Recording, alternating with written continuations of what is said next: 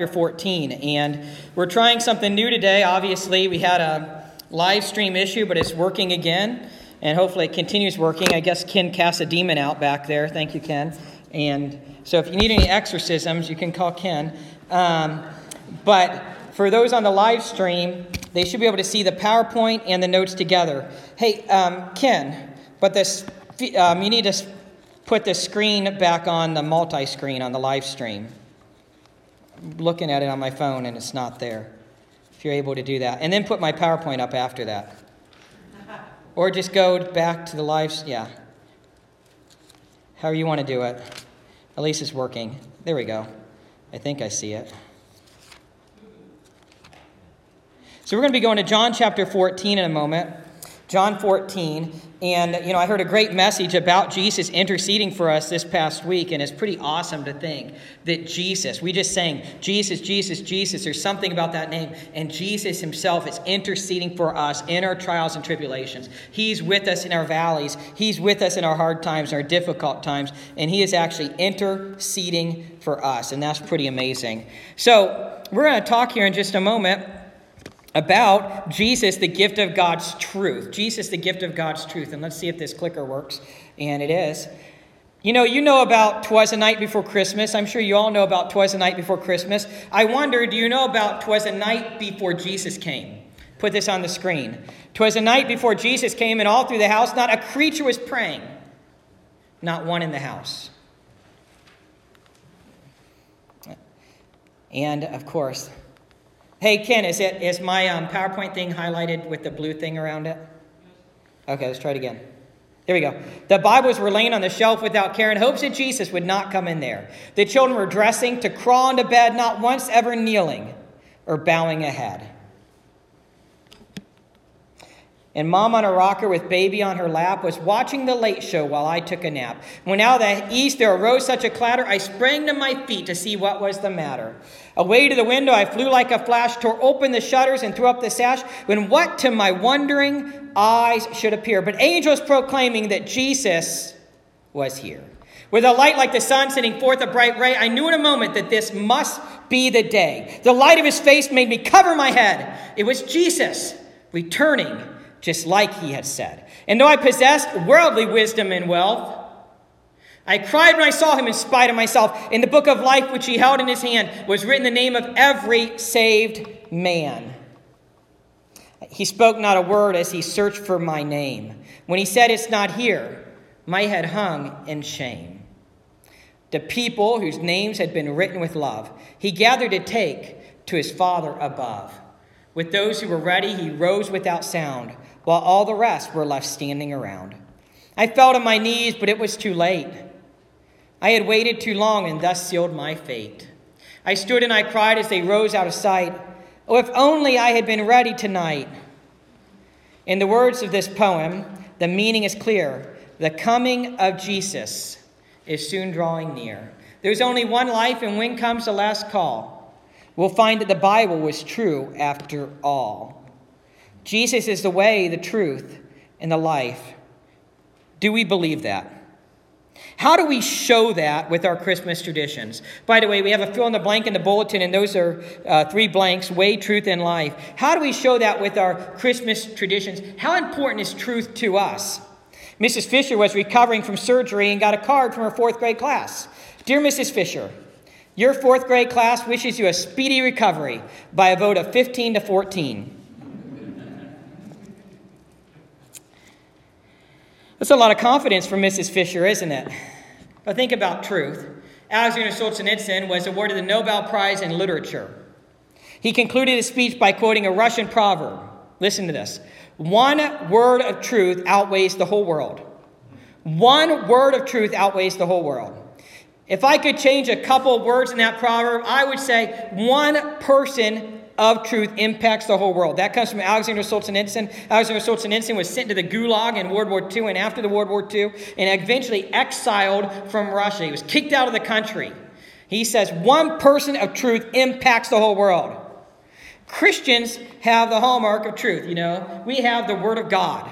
We are people of truth. Chuck Swindoll writes, in a world of incessant lies, Jesus embodied absolute, unvarnished truth. Jesus as a source of all truth. Jesus never lied or manipulated anyone. He never left a false impression or appeared to be someone he wasn't. As we believe and follow his teachings, we will know what's real and valuable in a world of falsehoods and fakes. Think about that. In a world of falsehoods and fakes, that's still a quote from Swindoll. We as Christians are people of the truth. We know what's real and valuable.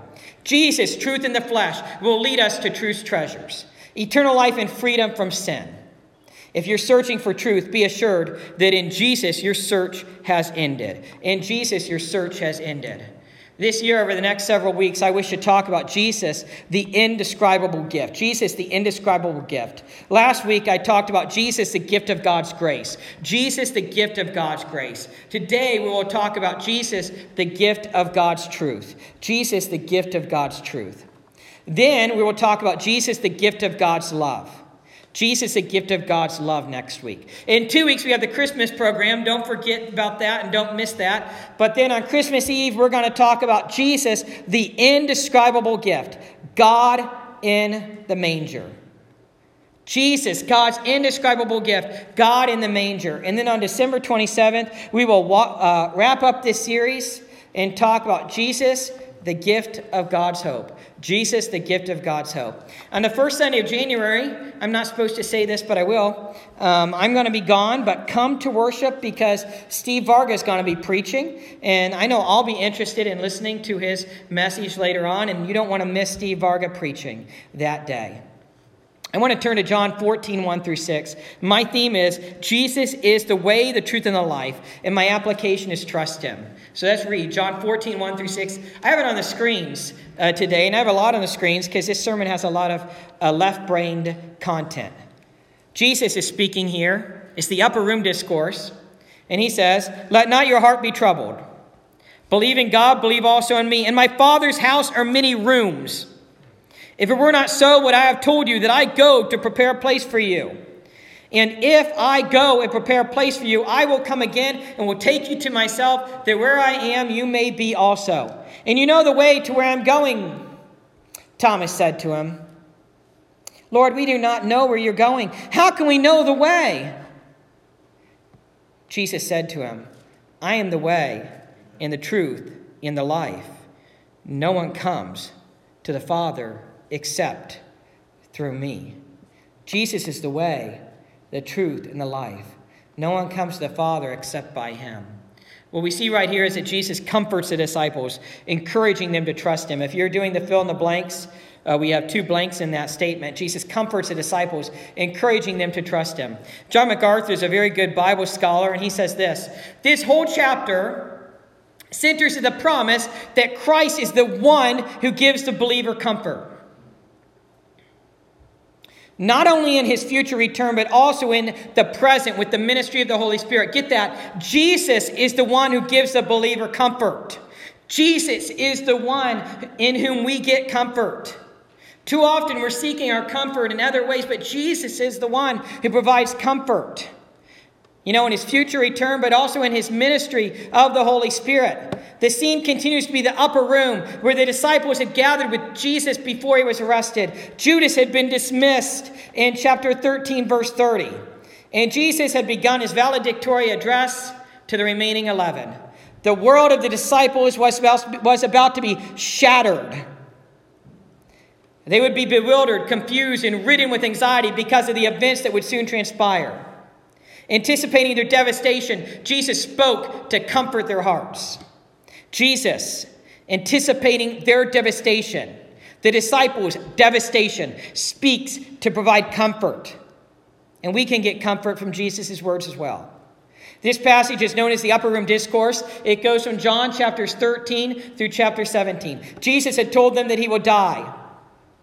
The disciples must have been discouraged. Jesus had said that he would die in the previous verses. The disciples had traveled with Jesus for some 3 years. Jesus was a close friend and a teacher to them. They shared a special relationship. In fact, students of rabbis would even call their teacher or their rabbi father.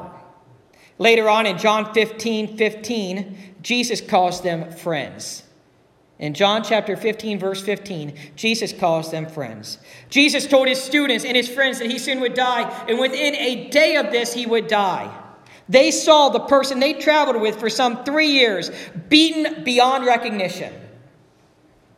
They saw him go through a sham trial, multiple, and hang on the cross. In context, in John chapter 13, 1 through 17, we saw the foot washing. In John 13, 18 through 30, Jesus predicted his betrayal. In John 13, 38, Jesus predicted being denied by Peter. Jesus told them all of this difficult news. And we come to John 14. He warned them that he was going to die, and we come to John 14. Jesus tries to encourage them. Jesus knew that they had been discouraged. Jesus knew that they had been shocked. And Jesus says, do not let your heart be troubled. This is a command. It's a command. Jesus says, do not let your heart be troubled or distressed. Do not let your heart be troubled or distressed. The Net Bible is good because it has a lot of translators' notes. And it says this, the same verb used for troubled, is used to describe Jesus' own state in John chapter 11:33 and 12:27 and 13:21. It's the same verb for troubled. Jesus is looking ahead to the events of the evening and the next day. He's looking ahead to his arrest, trials, and crucifixion and his death, which will cause his disciples extreme emotional distress. Jesus thinks empathetically of how they may feel. Jesus says, you believe in God, believe also in me. Belief means to trust. Belief means to trust. When we believe in Jesus, it means that we are trusting in him for eternal life. We are trusting in him for life now.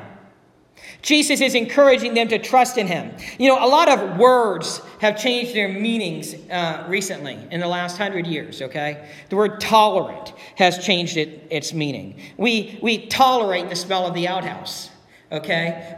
But now to tolerate means to condone. Not to us. That's not what the word means. But now when the world talks about tolerate, they think it means to condone, to be okay with certain sins and things like that. That's not what the word tolerate means. The word belief has also changed. In the biblical sense, to believe means to trust. To trust. Truth, we're talking about truth today. Truth is exclusive. You cannot have a multitude of truths. If truth is truth, that means other things are false. When Jesus says he is the way, the truth, and the life, it means it is an exclusive truth. We're in a world today that changes the meaning of truth and of trust and of belief. Jesus is encouraging them to believe in him, to trust in him. That is a firm-rooted trust. It is a truth. I'm hesitating to not go off on a little tangent here, which sometimes tangents are from the Holy Spirit, so it's always hard to discern that. But I will say, we're in a world today that want to say all religions go the same way, and all religions worship the same God. I was at a seminar a few years ago in which a Christian scholar with Ravi Zacharias International Ministries, who's read the Quran in the original Arabic for the last 20 years and studied Islam, and he compared and contrasted what the Bible says about God and what the Quran says about God, and it is not the same God. And beyond that, all religions do not say the same thing. If you ask a Muslim, do all paths lead to God? Of course they're going to say no. They would say no, all paths don't lead to Allah. And the Bible does not teach that all paths lead to God. Jesus is the only path to God. Jesus is the way, the truth, and the life. Truth is exclusive. Truth is exclusive. Jesus is encouraging them to trust in him. And this belief, this trust is a firm trust. It's a firm-rooted trust that we trust in him above and beyond anything else. Do we trust him? Do we trust him when we face a difficult time? Do we trust him when we have the bad news? Do we trust him with a cancer diagnosis? Do we trust him when it seems like the world is crumbling? To some of you, to some of us, it might seem like the world is crumbling. Do we trust Jesus? The world is living in fear. Christians do not need to live in fear. Go home and read Psalm 91. We do not need to live in fear. We can trust in Jesus. Jesus is with us in the valley. Jesus is with us in the difficult times. Jesus is with us in the good times. Do we trust him? For the disciples, their discipler, that's Jesus, and their friend said he was going to die. Their world was falling apart. And Jesus says to trust him. In verse 2, Jesus has apparently told them before that he was going to prepare a place for them. He said something about them that before, probably in John 13:36. He says now, his Father's house has many rooms. He would not have told them that if he did not know. Jesus knows about his Father's house. Jesus knows about heaven. Jesus knows about the new heaven and new earth. He knows, and he talks to them about him. This is a reason to trust him.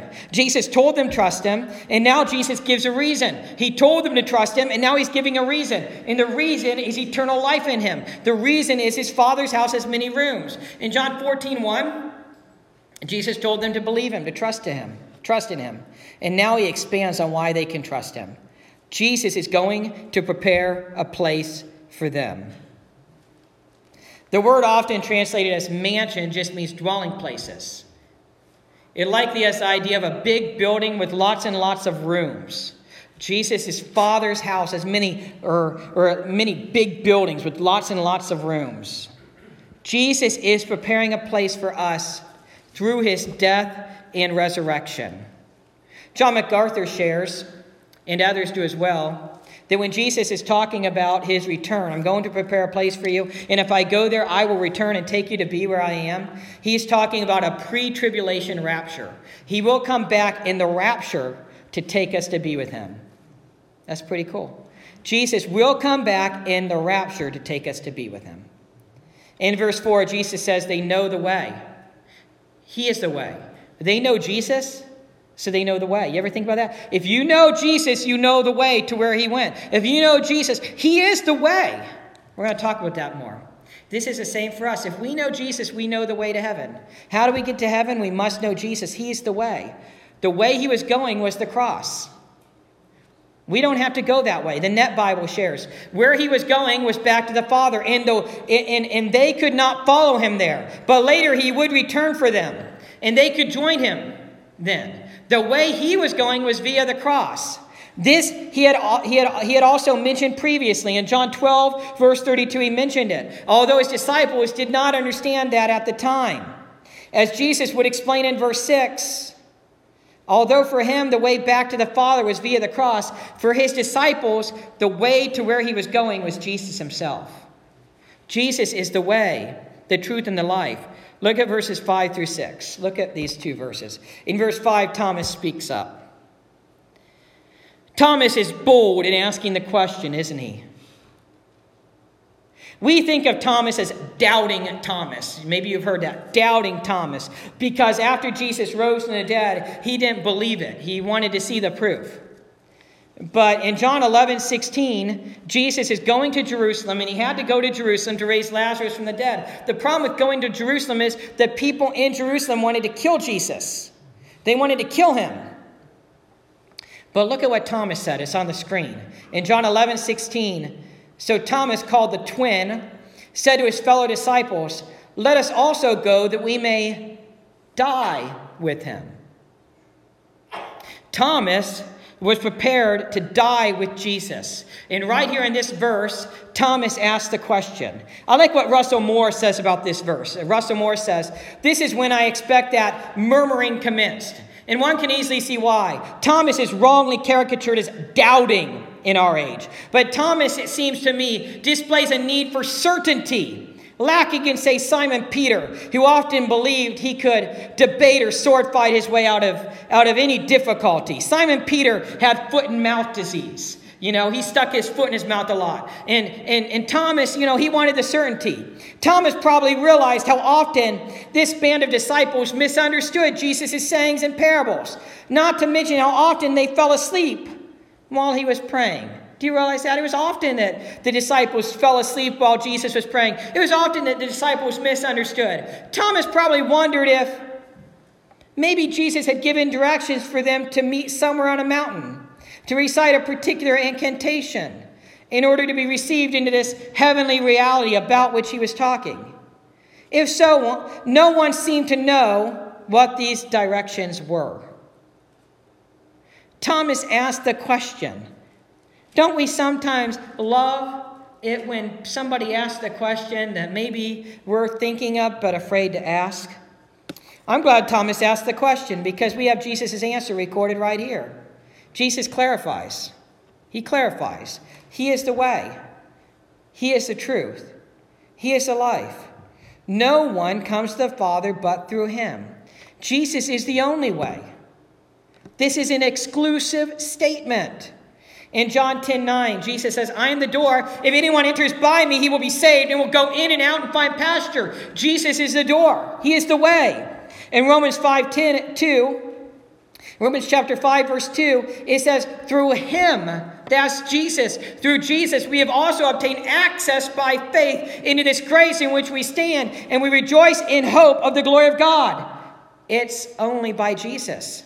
In Ephesians 2:18, for through him, that's Jesus, for through Jesus, we both have access in one spirit to the Father, by Jesus. In Hebrews 10:20, by the new and living way that Jesus opened for us through the curtain, that is through his flesh. Jesus opened the way to heaven for us. In 1 John 5:20, one more verse, and we know that the Son of God, that's Jesus, and we know that the Son of God has come and has given us understanding so that we may know him who is true. Know him, that's Jesus who is true. And we are in him who is true. We are in Jesus who is true.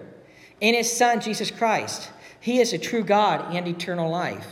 You can see John 1:14 for another scripture about that. I love I love this quote. I do love John 1:14. Check that out later. I love this quote by Chuck Swindoll. Without the way, there's no going. Jesus is the way. Without the truth, there's no knowing. Jesus is the truth. Without the life, there is no living. Without the way, there's no going. Without the truth, there's no knowing. Without the life, there's no living. Jesus is the way, the truth, and the life. One more quote from John MacArthur. This is a sixth I am statement of Jesus in John. In John's gospel, it's known for these I am statements. This is the sixth. Jesus says, I am the way, the truth, and the life. The sixth. In response to Thomas's query, Jesus declared that he is the way to God because he is the truth of God and the life of God. Jesus is the way to God because he is the truth of God and the life of God. In this verse, the exclusiveness of Jesus as the only approach to the Father is emphatic. Only one way, not many ways, exist to God. Only one way, not many ways, exist to God. Let's take some time for some applications. Do we trust Jesus? In verse 1, Jesus says to believe in God. Believe also in me. Believe could be translated as trust. Do we trust Jesus? Do we trust Jesus with our eternal life? Do we trust Jesus with our life now?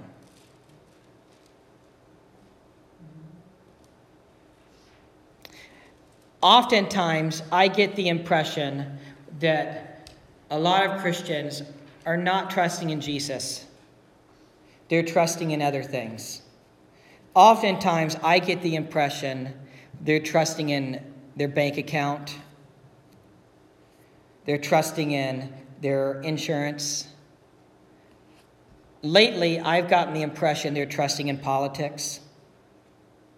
If we listen to the way Christians talk about politics lately, I get the impression that that's their Messiah. And let me just ask you, and you seek God about it, are you trusting in Jesus? God is in control. He is sovereign. He spoke creation into existence, Genesis 1:1. He is outside of time. Nothing surprises him. The book of Proverbs says, the king is like water in the hand of the Lord. God is in control. Are we trusting in Jesus? What if we get a really bad diagnosis? Can we still trust in Jesus? What if we are persecuted for our faith? Can we trust in Jesus? Most Christians around the world are persecuted. Is Jesus enough for us? The disciples were going to lose most everything for him, and Jesus tells them to trust him. Can we look forward to heaven? These are just application questions. Go home, and I ask you to pray about these. Can we look forward to heaven? Can we trust Jesus' words as truth? Can we trust Jesus as the way? Can we trust that Jesus' death on the cross is the way to heaven? Can we trust that Jesus gives us life? Can we trust that Jesus is the only way to truly get life now? That's what John 10:10 says. Can we trust that Jesus is the only way to really get life now? God is at work. Are we trusting in him? Over the last year, it seems to me that it's been a very hard year for many. Are you living in fear, or are you trusting in Jesus? Do you realize that God has taken away a lot of our idols in the last year? Has that encouraged us to trust him more? Are we trusting in Jesus? Or are we trusting in possessions? What is our worldview about Christmas? I just got done preaching through a series about worldview. I hope it's encouraged and challenged you to test everything. Is Christmas about materialism, or Jesus as the way, the truth, and the life? Is Christmas about family gatherings, or Jesus as the way, the truth, and the life? Is Christmas about gift giving, or Jesus as the way, the truth, and the life? Some of these are not wrong. It's certainly a good thing to gather as family, but is the primary purpose of Christmas about Jesus as the way, the truth, and the life? I've heard many people in my service at churches say, I can't make the Christmas Eve gathering because of my family gathering. Family gatherings are good, don't get me wrong. I was a prayer partner to somebody, and I kept challenging him on it, and he said, I'm at church every other Sunday, Steve, and so I dropped it.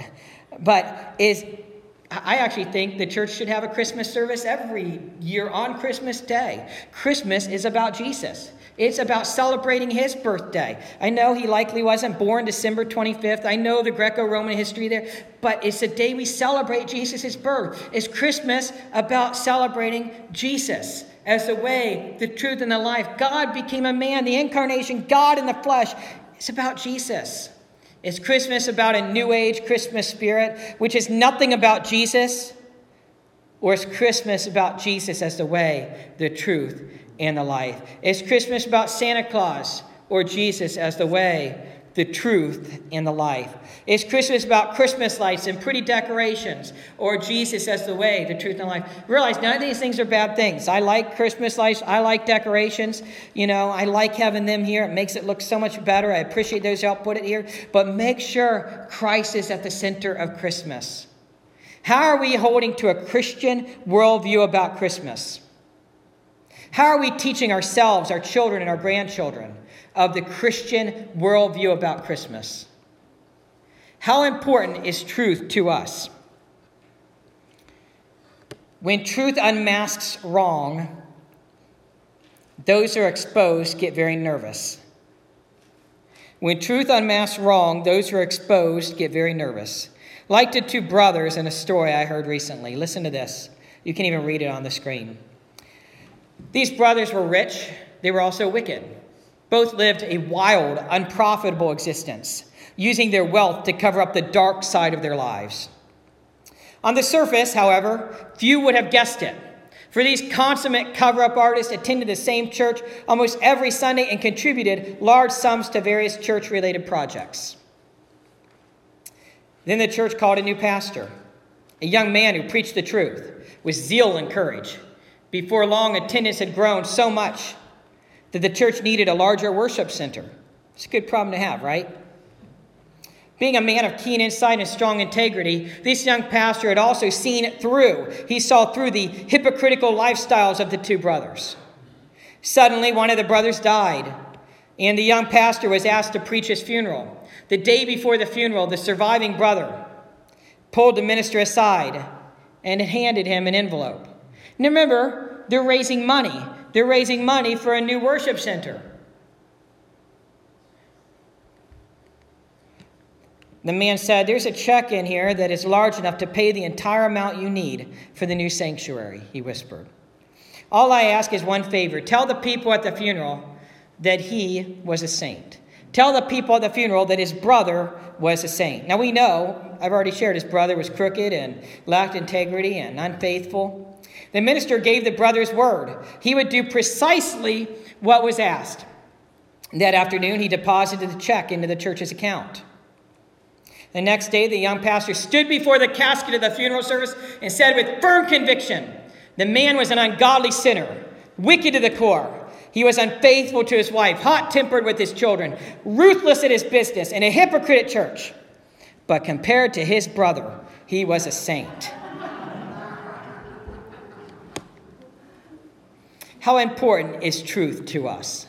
Jesus came as the very embodiment of truth. God in the flesh, the way, the truth, and the life. No one comes to the Father except by him. Are you going to the Father? Are you going to heaven? Are you going to heaven by Jesus, the way, the truth, and the life? That's what we celebrate this season. That's what we celebrate through Advent. That's what we celebrate at Christmas. That Jesus, God in the flesh, Emmanuel, God with us, the way, the truth, and the life, became one of us. Stick true to the truth. Stick true to Jesus. The best thing you could do during the Christmas season is make it your own spiritual birthday. I never want to assume that the people in the congregation I serve are saved. The Bible talks a lot about perseverance. In 2 Corinthians 13:5, the Apostle Paul says, examine yourself to make sure you're in the faith. Are you in the faith? If you stood before Jesus tonight and he said, why should I let you into my heaven? Do you know the way, the truth, and the life? I believe, I'm sure, that some here, or some watching, or some listening, are believers in Jesus, but not followers of him. Not committed to Jesus as the way, the truth, and the life. Some of us might be believers in Jesus, but not trusting him. Are you trusting in him? Do you have firm faith, firm confidence in him? It's supposedly a true story. A guy would walk a tightrope across Niagara Falls. I don't know what would possess anybody to do that. But he did it several times, and he made it several times. And he said, who believes that I can do it again? They all said, yeah, you can do it. And then he said, who believes I can do it pushing this wheelbarrow? Oh, yeah, you can do it. Who believes I could do it with a person in the wheelbarrow? Yeah, I believe you could do it. Who's willing to get in the wheelbarrow and let me push you over Niagara Falls on the tightrope? We're called to trust Jesus that way. Not ignorantly and not, that would just be dumb. But we're called to have a firm conviction and trust in Jesus for salvation, that Jesus is enough, that Jesus gives us life now and life everlasting. Jesus gives us fuller life, complete life, abundant life. Are you living for Jesus? Are you living for him? If any of you are sitting there and you think that you've missed the mark, you've been living for self, you're not trusting in him, I encourage you to repent today. Confess you are a sinner in need of a Savior. That's repentance. Believe in Jesus as the one and only Savior. That's a trust in Jesus. Commit to him and trust in him. You can do that in a simple prayer. You're not saved by the prayer. You're saved by what's in your heart. That prayer is just telling Jesus what you're doing. Even if you need to rededicate your life to him, say the same prayer. If you've always been a believer but not really trusting in him, say the simple prayer. Just tell Jesus. You're confessing you're a sinner in need of a Savior. You believe in him as the one and only Savior. You're trusting in him and committing to him. I said this last night, and I think I'll say it again. The statistics are astounding. A lot of pastors get burnt out and leave the ministry every year. I'm not planning on it. Don't get worried or excited, whatever that would do to you. But what's so frustrating in pastoral ministry? Serving people that really care more about the worldly things than the church. They care more about the worldliness, even though they might have been Christians for 40, 50, 80, 90 years. They're more trapped, they're more caught up in the world than in Jesus as the way, the truth, and the life. Their worldview is just as worldly, and it's very frustrating. It's not frustrating when you're reaching new believers. We expect new believers to live that way. And we would like to see those who have been Christians for a long time to be on the meat of the Word of God, not the milk. Let's pray. Lord Jesus, you are the way, the truth, and the life. We know that you are the embodiment of truth. Help us living for you, Lord. Help us living for you. And if there's people here several maybe, or listening at home or watching on home, Lord God, who do not know you, or maybe they've been a believer in you but not trusting in you. May today be the day of rededicating their life to you. May today be the day of committing their life to you for the first time and responding in a simple prayer. Lord Jesus, I confess I've sinned and missed your perfect standard. I believe in you, Jesus. I'm trusting in you and committing my life to you. Lord God, help us all to live for you, committed to you. In Jesus' name I pray. Amen. Invite the worship team for the closing hymn. Please stand if you're able.